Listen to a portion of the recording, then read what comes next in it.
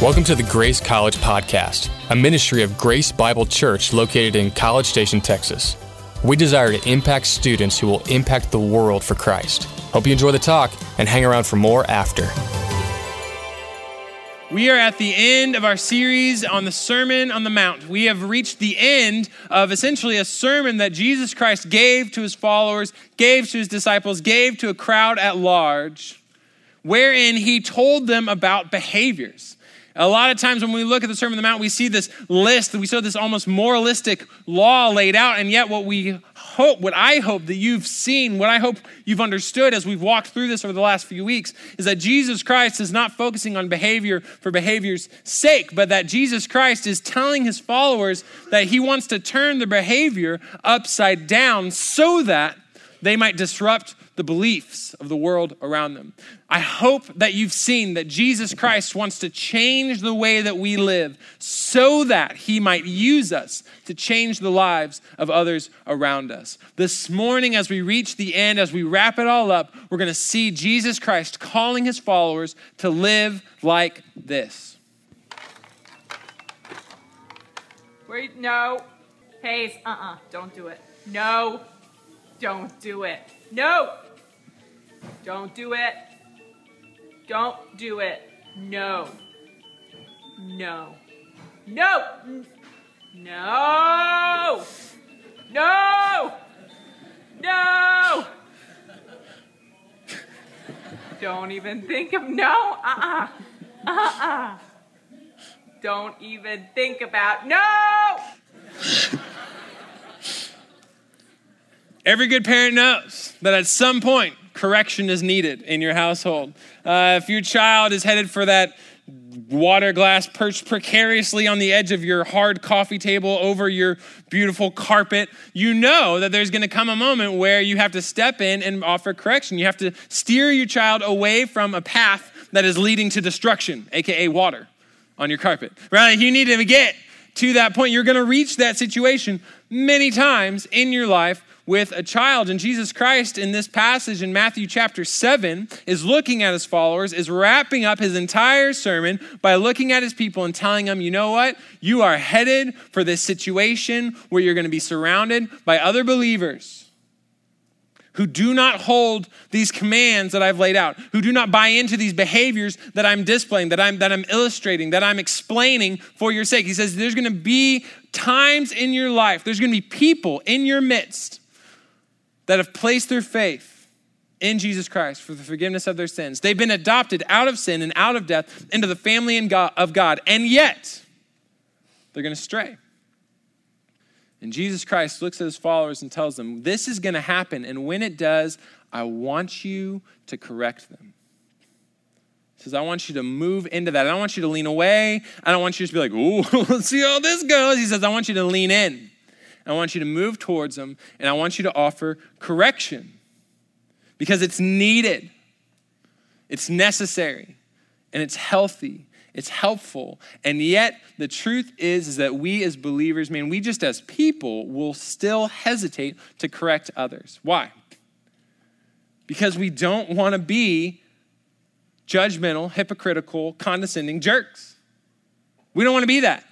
We don't want to look like that person that maybe we saw growing up, that Christian who burned us, that person who maybe gave us an impression that the church is a place for certain people and we're not one of them. Or the church is meant for these types of people who do these types of things. And because I'm not buying into that, because my behavior doesn't quite line up, then I'm ostracized and I'm kicked out. The reality is that, man, some of us, I'd probably say a lot of us have been burned by churches or we've been burned by Christians. That's just the reality of where we're at.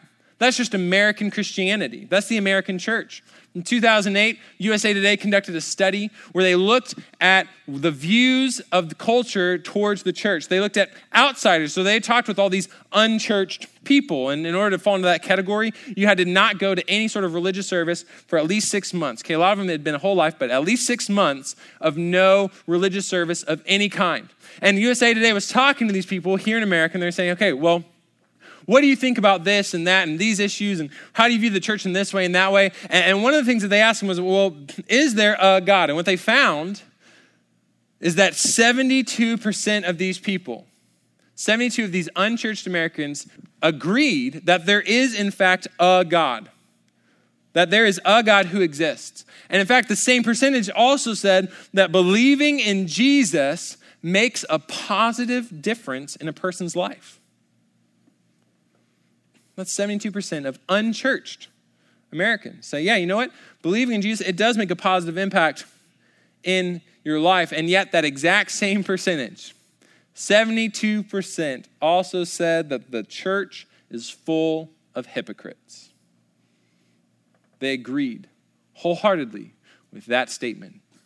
In fact, 44% of them said, you know what? Not only is there this just large gathering of hypocritical people, but 44% said, and you know what? They get on my nerves. They actively offend me.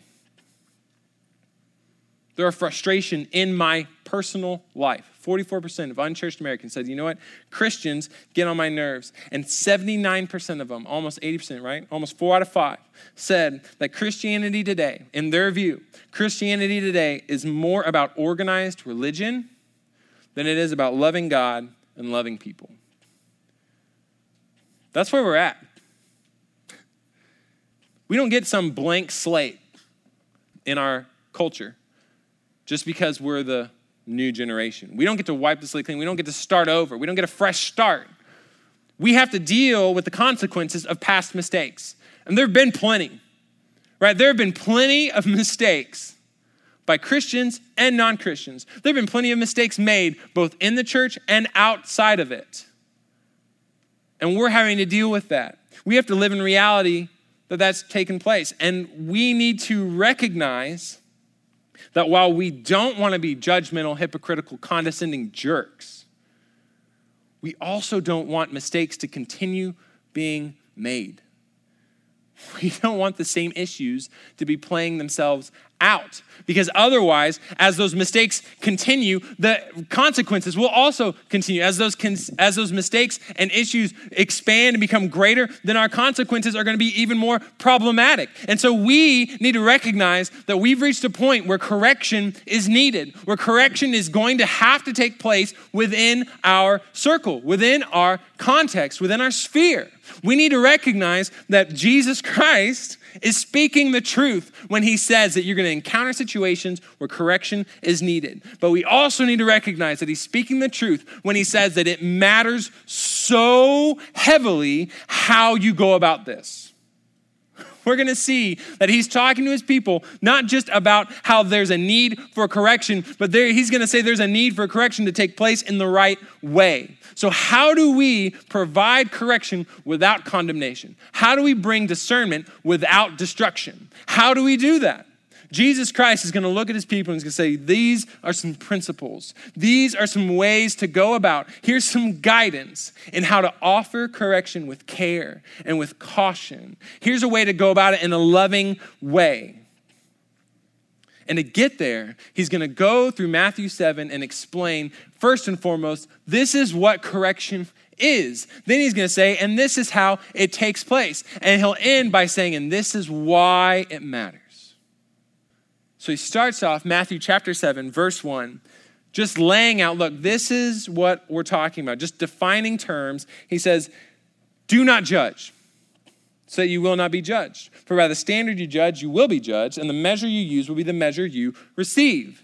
Now, he's rolling out of chapter 6, right? This is all one sermon. And if you'll remember last week, we were at the end of chapter 6, and he was saying, you need to trust the Lord. He says, you have a God in heaven who loves you, who wants to care for you, who calls himself your Father. And so you need to trust in him to provide. Don't worry about tomorrow. Don't worry about these issues, because God's going to provide for you. And so this is a natural flow where he's saying, don't just not worry about your life, but he's going to say, you know what? You don't need to worry about others either. He's saying, don't be anxious about where you're headed and what you're doing. And he says, in the same way, don't be anxious about these other people, because God's got it under control. Because in this moment, when he's talking about judgment, he's talking about a very specific judgment. This is a verse that we hear quoted all the time by Christians and non-Christians alike. This is used in and out. This is used out of context all the time. This is a very popular phrase, probably the most quoted thing from our scripture. Do not judge. And a lot of times how we see it, how we see it used, or maybe how we even personally use it, is we kind of add an end to it. We say, don't be judging, right? It's like that kind of idea. Like, don't be judging me or him. You step off. No judging. Like we say it in that sense. As this idea of like, you can't think critically about what's happening. You can't make a judgment decision. You can't maybe confront someone in the midst of what they're doing because otherwise you're judging. And Jesus Christ isn't speaking against that. Jesus Christ is not actually saying, look, you don't need to think critically. Jesus Christ is absolutely going to affirm, we'll get there later in this passage, he's affirming that you need to think critically, that you need to make judgment calls, judgment decisions. He's going to affirm that there is absolutely a right and a wrong. There's absolutely a good and a bad. There's a better and there's a worse, for sure. Right? And we see this. Right? We see this in our culture, in our world. We know that there's a right and a wrong. There's a better, there's a worse. We know that there are good things and there are bad things. There are good Halloween costumes, like this guy who dressed as a stock photo. That is so good. Like that is just objectively a good thing. On the flip side, we would say there are bad costumes. Or some of us maybe would say this is a better costume in dressing our dog like a UPS worker. I would argue this is a bad costume. It is strange. Dogs aren't people, right? I don't know.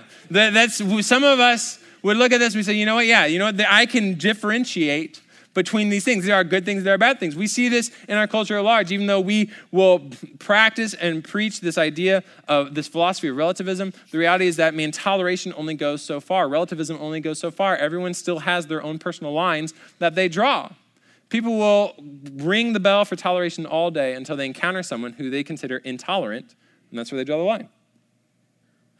Or they'll ring the bell for toleration and relativism all day until they encounter oppression. And we realize, oh no, that's just objectively wrong. Or we encounter deception. We say, oh no, that's wrong. We encounter issues or racism, whatever it might be. We've realized as a society, you know what? There are certain issues that there is absolutely a right and a wrong. And I'm so thankful that we at large have realized that. And that is, I'll tell you, that is the grace of God. That's the work of the Holy Spirit. That's common grace from the Holy Spirit that he would bring conviction in a general sense to this world. Because we could get a lot worse than we are. Jesus is not speaking against thinking critically and judging between right and wrong.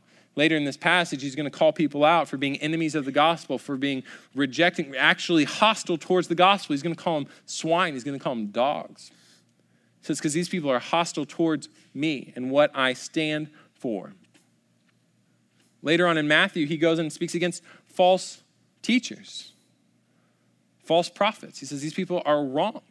He absolutely is affirming that there is a right and there is a wrong. He's not speaking against that. He's also not speaking against confrontation, right? He's going to go on and talk about how there is absolutely a need for correction in our world. There's absolutely a need for us to confront people when they're in the wrong. We see this in our lives.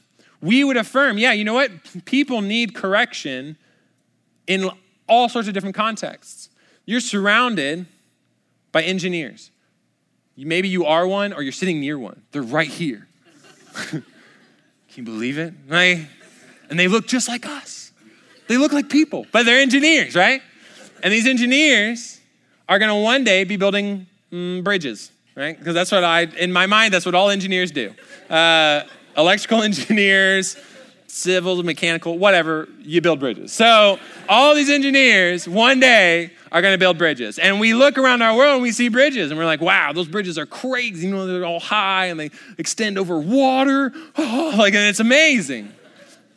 And in our minds, we hope or we assume that those engineers, the people that designed and built that bridge, that they have received proper correction. We want them to receive proper correction. When they're sitting in their classes, we want their prof to say, no, you cannot make a real bridge out of spaghetti noodles. That is just an example for our class. Or we want them to speak into that, whether they're engineering, people that are pre-med, we want their professors to step in and say, I'm sorry, that is not a spleen. That is a brain. That is very different, and you cannot operate on that in that way. We want that correction to take place, right? We need that to take place. For some majors, history majors like myself, whatever. Just let us live our lives. But everyone else needs correction. And we see Jesus affirming that. He's saying, look, there's going to be need for correction. In fact, he's going to go further into this passage. He's going to talk in Matthew 18, even further into this book, and he's going to say, you need to be confronting other people when they're in sin. So this absolutely needs to take place. He's not speaking against critical thought. He's not speaking against confrontation. But what he is speaking against is condemnation. In fact, as we're reading this Greek, a better way to almost even translate this idea of judging that he uses right here at the beginning, this judgment that he's referring to, the way we would maybe even say it now would be either condemnation or final judgment. It's something, what he's speaking against is something that looks a lot like this. Uh-oh, Nicholas, this train is going to crash into these 5 people. Should we move the train to go this way, or should we let it go that way? Which way should the train go?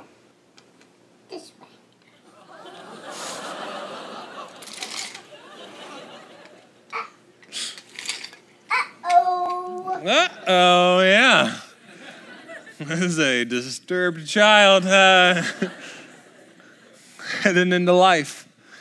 Jesus Christ is saying this is what we're not allowed to do. He says this is what is not resting on our shoulders. This is a responsibility that we just don't have. He says you as a people are not called to condemn others. You're not called to pass final judgment on other people. It's something we talked about just a few weeks ago. Essentially that we are not as believers called to determine who is beyond God's grace, who is beyond hope, who is beyond forgiveness. We can't do that. We don't know the heart of others. We don't know the future for this world. So Jesus Christ is affirming the idea that we should never presume that there are certain people beyond help, beyond God's reach, because they belong to that group, or they're a part of that class, or they're in that political party, or they're following after that ideology, or they're a part of this religious organization. We cannot condemn them and just determine, lost cause. That's not on us. Now, the day is coming when the Lord will judge a perfect judgment overseen by Christ himself, who will look and see and know exactly where people are headed for all of eternity. He's going to pass that judgment. We don't need to worry about it. That's not on us. Instead, what we see affirmed continually throughout Scripture is that we should be showing the grace that we've received, that we should be showing the same forgiveness that we've been shown. That's what we see throughout Scripture, throughout even the Gospels, throughout Jesus Christ's teaching, is that we need to forgive just as we've been forgiven. We need to recognize that we were all enemies of God, that we were all children of wrath, that we were all living in open rebellion against the God who made us, spitting in his face and running in the opposite direction. And yet God, because he loved us, he sent his son Jesus Christ to die for us. Because God is rich in mercy, he has offered us by grace through faith in Jesus Christ a free gift of grace, a free opportunity to have a relationship with him for all of eternity, to have a life beyond this existence. And there's nothing we did to deserve it. Nothing. There's nothing that sets us apart from someone else living in open rebellion other than the grace of God. And so anytime we see someone living in that rebellion, no matter where they are or what they've done to these people or to us personally, we have to recognize, you know what? They are still within the reach of God himself. The Holy Spirit can still move and can still bring repentance, can still bring them to know the God who made them. We need to believe that, and we need to say that, and we need to live in light of that truth. Jesus Christ is saying, you cannot condemn. When he tells you not to judge, he's saying, do not pass some final judgment. But he says, there is a need for correction. It says there will be times where you find yourself in the midst of fellow believers and they are deviating from the path that I've laid out for them. And in those moments, the loving, helpful, gracious thing to do is to step in a loving, gracious, helpful manner and bring correction. That's why he keeps going into verse 3. Where he says, why do you see the speck in your brother's eye but fail to see the beam of wood in your own? How can you say to your brother, let me remove the speck from your eye while there is a beam in your own? You hypocrite. First remove the beam from your own eye, and then you can see clearly to remove the speck from your brother's eye. Jesus Christ is being clear. We are not called to condemn other people, but he's saying there is still room for correction. There is still room for us to correct other believers. But if we're going to do so, we need to be accurate in this pursuit. Right? We need to be able to see ourselves and the situation accurately. That's why it tells you, first and foremost, you need to check your own eyes. Look for those planks. He sets up this comical situation where someone's walking around with a big old beam right in their face, and they're trying to help the people around them. Jesus Christ is saying that's crazy. It's ridiculous. And yet this is our tendency. This is what psychologists call actor-observer bias. This idea that many times our tendency is that when we have a failure or a fault, we will assign it to external circumstances. If I'm late, I'm going to say, well, yeah, it's because, ring weekend traffic was crazy, or, my daughter spilled cereal milk all over her dress, so I had to change it again. Like, I'm going to just assign the issues that are my faults towards the world at large. I'm not going to say that I was just lazy or not planning ahead properly. I'm going to say, no, there are these things that I can control. And yet, when someone else has the same mistake, when someone else shows up late, a lot of times our tendency is to assume, well, that's a character flaw. That's just because he's the worst, right? Steve. We just immediately jump to the worst case scenario. We immediately assume that's just because he's lazy, or because he didn't plan ahead, or because this issue or that issue. Oh, that's just because he grew up in a barn. And that's why he doesn't put away his cups. I don't know. That was weird. But we assume that other people are just faulty. And Jesus Christ is saying, man, this is inaccurate. You need to recognize that you have your own faults, you have your own issues, and they're not just circumstantial. They're things that are wrong with you. You need to have an accurate view of yourself. You need to have an accurate view of the situation. Check yourself, but then also recognize that there is still a speck, right? He doesn't say, watch out for your own planks and leave everyone else alone. He says, check out your plank, get it out, and then remove the speck. He doesn't leave the speck there. He says correction still needs to happen. You still need to move in lovingly and help that person correct their error, correct their sin, but you do it in a loving way. That's why he's talking about eyes, because that's something that everyone knows. Man, if you got something in your eye, if there's an eye issue, that's a very delicate situation, right? I don't know if you've gotten things in your eye or the thing is, this doesn't work too well because we, in a culture now, a lot of us wear contact lenses. And so we have no issue just jabbing our hands into our eyes or forks or spoons or whatever it is. Or we put on mascara and we're and we just go for it. But for those of us that don't wear contacts or mascara, the eye is a terrifying thing. And I'm afraid at all times that I could just even be up here talking and my finger will just, and my eye will fly out. I just assume that that's possible because it's a delicate thing, right? And Jesus Christ is saying when you approach someone else's speck, you need to do it in a loving way, in a gracious way. You need to making sure that you're checking yourself. Do you know the whole story? Do you know both sides? Do you know the motivations behind this issue? Have you asked and talked and asked a lot of questions? Is this a clear-cut right and wrong? Do you have an accurate view in that sense? Is it actually a clear-cut issue or is it kind of gray? Is this, hey, bud, you got to stop abusing sexuality in that way. You've got to stop abusing substances in that way. You've got this pride or you've got this whatever it is that's popping up in your life. That's clear-cut. But if it's just hey, dude, cups go in the dishwasher. That's not, you don't have the authority of God behind those words. So you need to have an accurate view. Okay, what what actually is happening here? How can I actually speak into it? And Jesus Christ is going to go on and explain it also really matters who you're talking to. He says, don't give what's holy to dogs or throw your pearls before swine. Otherwise, they'll trample them under their feet and they'll turn around and they'll tear you to pieces. He says your message needs to change depending on your audience.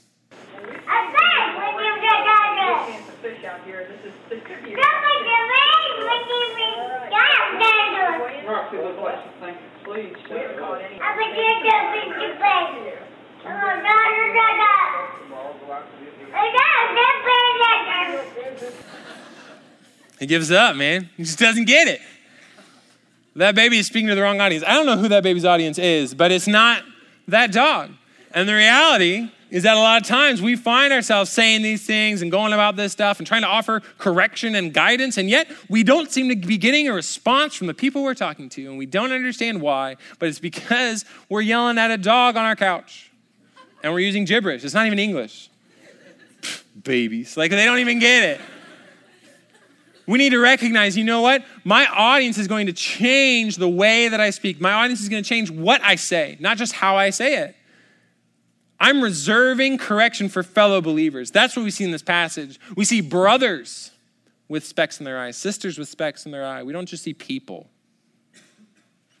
I've said it before, I'll say it a million times. We need to stop being so caught up worrying about the behavior of people when we don't know what they believe to begin with. If someone has not placed their faith in Jesus Christ for the forgiveness of their sins, they have no reason to live out the principles that we see in Scripture. Not only do they not have a reason, but they don't have a motivation. They don't have the ability. The Spirit produces the fruit of love and joy and peace and patience and kindness and goodness and faithfulness and gentleness and self-control. We don't just do that. And if you have not placed your faith in Jesus Christ for the forgiveness of your sins, you don't have the Holy Spirit residing with you as your counselor, as your guide, as your helper, as the strength in your weakness. You don't have that. So we as believers don't need to worry about trying to force other people into those behaviors. It's not on us. It's not on them.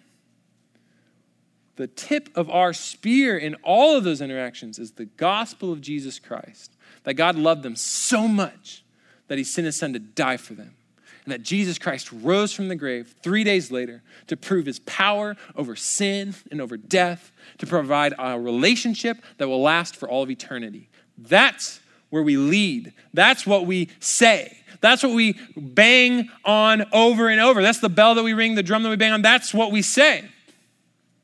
Jesus Christ is saying, man, your audience is going to change who you're talking to, because you know what? If you are talking to believers, there's going to be need for correction because they've affirmed the gospel. They've bought into that. They're owning that. And yet there's still going to be tendency to fall away. We all will make mistakes. And we're going to lean into our old, sinful, broken nature instead of leaning into the Spirit. We're going to walk in the ways of Adam instead of walking in the ways of Christ. And so Jesus Christ is telling us correction needs to take place in that context, with that audience. So we need to recognize that our audience matters, and that, in fact, what Jesus is getting at, what he'll elaborate more on here at the end of the passage, is that there's going to be times where there are people who are so hostile to the gospel, that are so anti or have rejected it so harshly and fully, that you need to redirect your efforts. But there are going to be people who are openly hostile towards Jesus Christ, what he's done, what he stands for, what he says. And if you keep banging your head against that wall, you're going to do more harm than good. And so he says, you don't throw those pearls out there. You don't throw this stuff to those people. You don't give them that message. You leave it to the Lord. You pray for them. You ask that the Spirit would move. Because otherwise, you're just going to bring destruction on yourself and others. He says, your audience, man, it matters. He says it also matters. Where is it that you're finding your authority to speak? He says in verse 7 that we need to ask and it will be given to us. That we seek and you will find. Knock and the door will be opened for you. Everyone who asks receives, and the one who seeks finds. The one who knocks, the door will be open. He's saying ultimately what we need to recognize that God is the ultimate authority, that God is the one who's going to give us the wisdom, is going to give us the words that we need for all of these situations. Whether it's offering correction, whether it's just offering the gospel. He says God is the one who's going to empower and equip us to do so. He says you need to pray that God would provide opportunities, that God would provide motivation, that God would provide the strength you need to move into these situations well. He says God is a trustworthy father. That's why he gives an example of saying, is there anyone among you who, if his son asks for bread, would give him a stone? Or if your son asks you for a fish, would you give him a snake? It says, if you, even though you're evil, right? Even though you're broken, even if you, the evil, broken person, know how to give good gifts to your children, how much more will your Father in heaven give good gifts to those who ask him? He says, ultimately, man, you need to recognize that God is the one who's going to equip you. God is the one who is the source of all the good, of all the love, of all the grace, of all the forgiveness that you're hoping to extend to these other people. So make sure that whether you are offering correction or the gospel itself, you are going to God in prayer. And you're asking the Lord to move. You're asking the Lord to equip. And you can trust that he'll do so. He uses this ridiculous example. He says, if your kid asks you for bread, you're not going to give him like a rock. If your son's like, hey, can I have a fish? You wouldn't be like, here you go. Like you wouldn't do that. In fact, I would take it a step further in saying sometimes we actually even ask for stones, right? I've seen this play out. This is literally my life. My daughter, Charlotte, is wonderful. She's going to be 2 in December. And sometimes she eats lollipops. She had her very first lollipop on Halloween while dressed as a princess. It was, so precious. But literally this exact same evening, she tried to eat rocks. Most days now in my life, I am knocking rocks away from my daughter who is trying to eat them. I don't know why. There was never a moment where I just pulled her aside and was like, Charlotte, guess what? Rocks? Good. Gravel? Like I never did that. I don't think anyone has. If one of you did, we need to talk because it's causing issues. But she finds herself wanting rocks. And if she asked me for a rock to eat, I would say no. I would talk her out of that course of action. I would steer her away from that path because I need to be a good father. Jesus Christ is saying, look, God is going to take care of you. God's going to provide what you need. Some people are going to seem beyond hope. Some people you're going to want to just write off as like unresponsive, dog, swine, and you're not going to want to reach out to them. He says, but the reality is that God knows what they need. God can move. God's going to change hearts. You need to go before him and ask for that. God's going to give you authority to speak into those matters.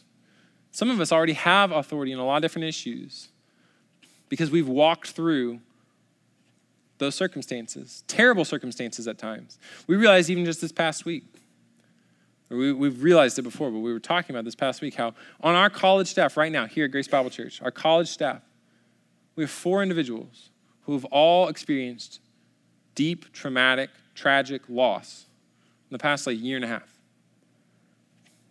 Siblings or parents who have just passed away. 4 staff members. And I look at that and I'm like, man, I don't understand why that would happen. I don't understand the fullness of it. I'll tell you what's amazing is you talk to pastors here on staff at Grace Bible Church, you're going to find a lot of tragedy. You're going to find other pastors who are currently losing parents to horrific circumstances. You're going to talk to a lot of pastors, a lot of staff members who've dealt with just the trauma that comes with infertility, miscarriages, and just issues. And I don't understand it in its fullness. But what I do know is that God is able to open doors through those experiences, that God is able to create connections and generate empathy where otherwise it wouldn't exist, where God is able to make connections between people because of those shared experiences, because of that slice of authority that he's given us to speak on that particular issue. It's part of it. It's not the entirety of it, but that's part. It's a beautiful way that God can use tragedy in our lives. So I don't know what that is for you. I don't know what experiences you've walked through, whether they're great or whether they're horrible. But know that there is a purpose. Know that there's an opportunity to provide correction or encouragement. There's an opportunity to share the gospel because of those experiences that you've been through, because of that authority that God has given you. And with all of it, Jesus Christ says, remember. Why do we walk through these things? Why are we offering correction? Why are we going forth with the gospel? It's because in everything you should be treating others as you would want them to treat you, for this fulfills the law and the prophets. That beautiful little golden rule that we love to quote and put on our chalkboards or wherever it is, kitchen walls with decal stickers. Like we do this, we put this in places. Why? Because it sounds great. It sounds great. Because it is great. And because Jesus Christ is actually using it as the summation of the entire Sermon on the Mount. He starts off in chapter 5 by saying, look, I'm coming to you as a fulfillment of the law and the prophets. I'm not denouncing it. I'm not overturning all of their things. I'm just fulfilling it. And he's saying the exact same thing right here because he's wrapping it all up in one package with a little pretty bow on top. He says, look, all these things I've told you, it's the fulfillment of the law and the prophets. He says, you want to sum it all up? You're going to treat others as you would want them to treat you. And this fits our correction for believers. It fits the gospel we're presenting to non-believers. As a Christian, I would not want to be harshly criticized, right? I wouldn't want someone to just walk up and smugly condemn me. I would want someone to treat me with consideration and bring an attitude of love and encouragement, an idea I'd want them to approach me with a desire to build me up and not just tear me down. I wouldn't want someone to just overlook my sin and my issues. I'd want them to be corrected, but I'd want to be corrected in a loving way. And through all of it, I'd want someone to be praying that God would be at work, that God would be convicting me, that God would be strengthening me, would be sanctifying me in that process. Right? That's what we want for ourselves.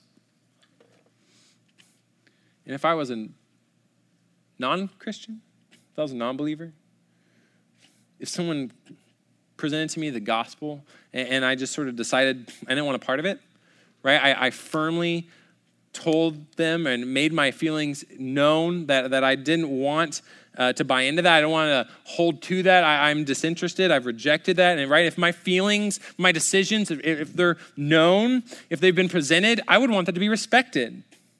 I would want that other person to hear me and actually pay attention to what I'm saying. I want them to actually respect my decision. I wouldn't want the same points to be raised over and over and over again because I wouldn't want to have the same arguments over and over and over again. I wouldn't want to have to avoid that person in order to avoid those issues and those arguments over and over and over and over again.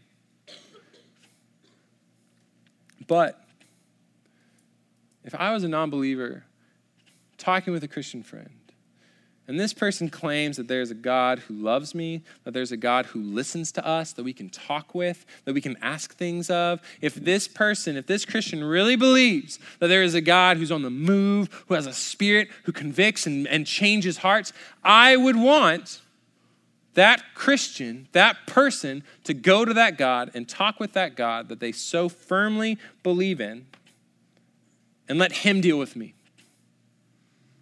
I would want that Christian to pray that their God would bring about a change in my heart rather than them just pester me over and over and over again. So I don't know where you're at. I don't know the people in your context. I don't know if there is a correction that needs to take place. I don't know if you just need to be more open towards correction for yourself. I don't know if there's someone in your life that needs to hear the gospel. A family member, a friend, a coworker. I don't know where you're at. But what I do know is that Jesus Christ has given us a charge, that Jesus Christ has given us a command, that Jesus Christ has given us an authority to move into this world and to speak his words lovingly, graciously, speak truth. So let's go before the Lord and ask him to empower us to do so right now. God, we thank you that you've given us a chance, Lord, to gather and worship you, Lord, to hear from you. Lord, we pray that we would be a people who are faithful to share your truth with others. God, to not just know you more, but also to make you known. If you would take a moment right now and just ask the Lord to bring to your mind a person you need to move towards.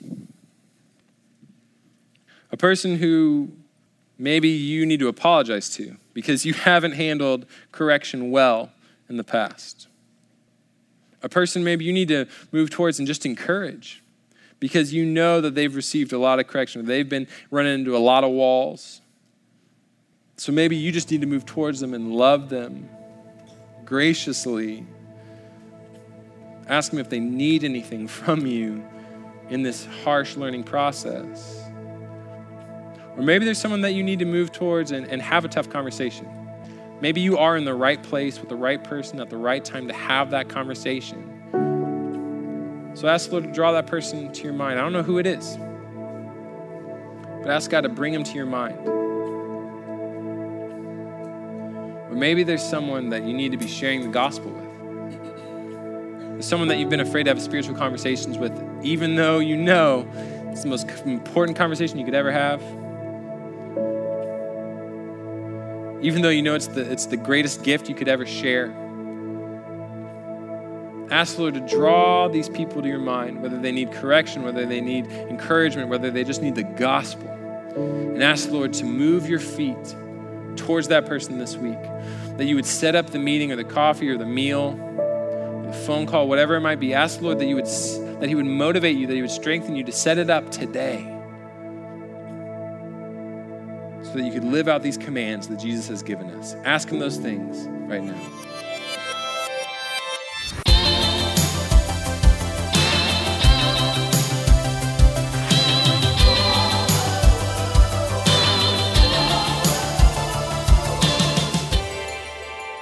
Hello, and welcome to the Grace College Podcast. My name is Kevin Barra. And I'm Jacob Smith. And we are so glad that you have joined us this week where we want to just take a moment to dig a little bit deeper into our messages and then look down the road at what's coming up in our ministry. Yeah, we have just wrapped up our sermon series on the Sermon on the Mount called Upside Down Living. And Jacob, you had a couple things you wanted to kind of share in closing up this series. Yeah, man. Well, let's just say everyone's been flipped. Everyone is now upside down, and Perfect. It's mission accomplished.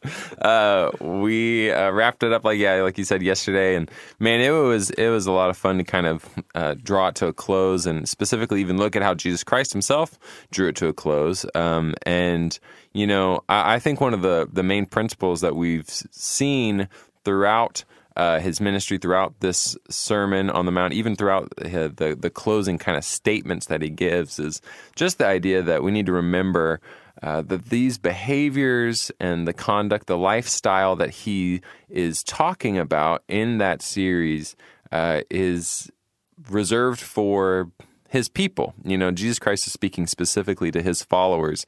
It's easy for us to look at it as some sort of moral code or law that it's our responsibility to enforce it upon the world and, you know, bring about all these people that are living the way that Jesus Christ calls them to live. And yet we fail to remember that before any behaviors are going to change, that belief has to be correct, that ultimately that conduct and that lifestyle, it flows out of an established relationship with God, you know, through faith in Jesus Christ.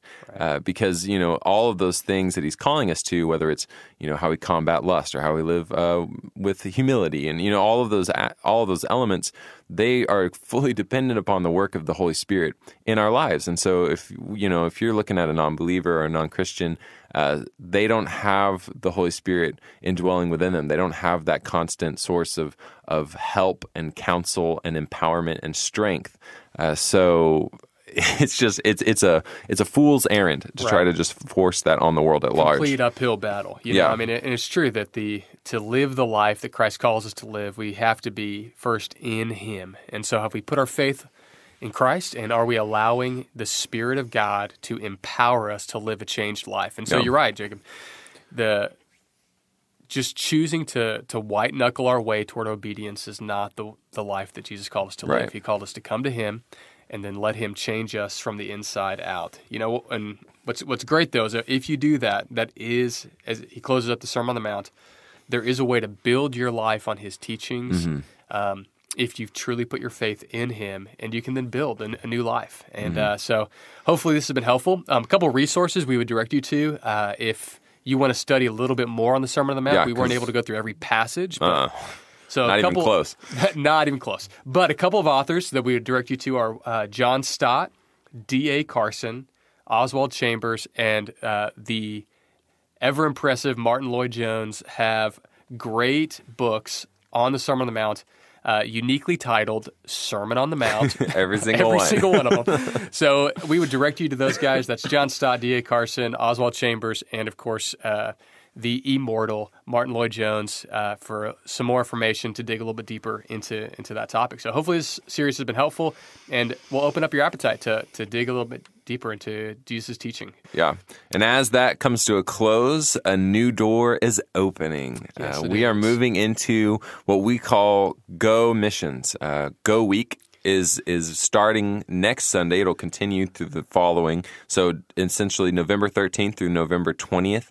All of our attention and our efforts, we are focusing it on missions. And what does it look like to participate in the Great Commission, both here locally and overseas? So to help us along, we have some different guys coming in to speak at our services. We have Marty Scott, who's our missions and small groups pastor here within our college ministry. He's going to be speaking alongside of Chris Merrill, who's on staff here at Grace through Launch Global. And the two of them are going to be speaking both at Southwood and Anderson College over the next 2 weeks to just essentially broaden our perspective on what are the opportunities, where's the need for the Great Commission, how do we find opportunities to participate in that calling that Christ has given to all of his followers. Yeah, you'll love both of these guys. I mean, just Marty and Chris both bleed missions. They love missions.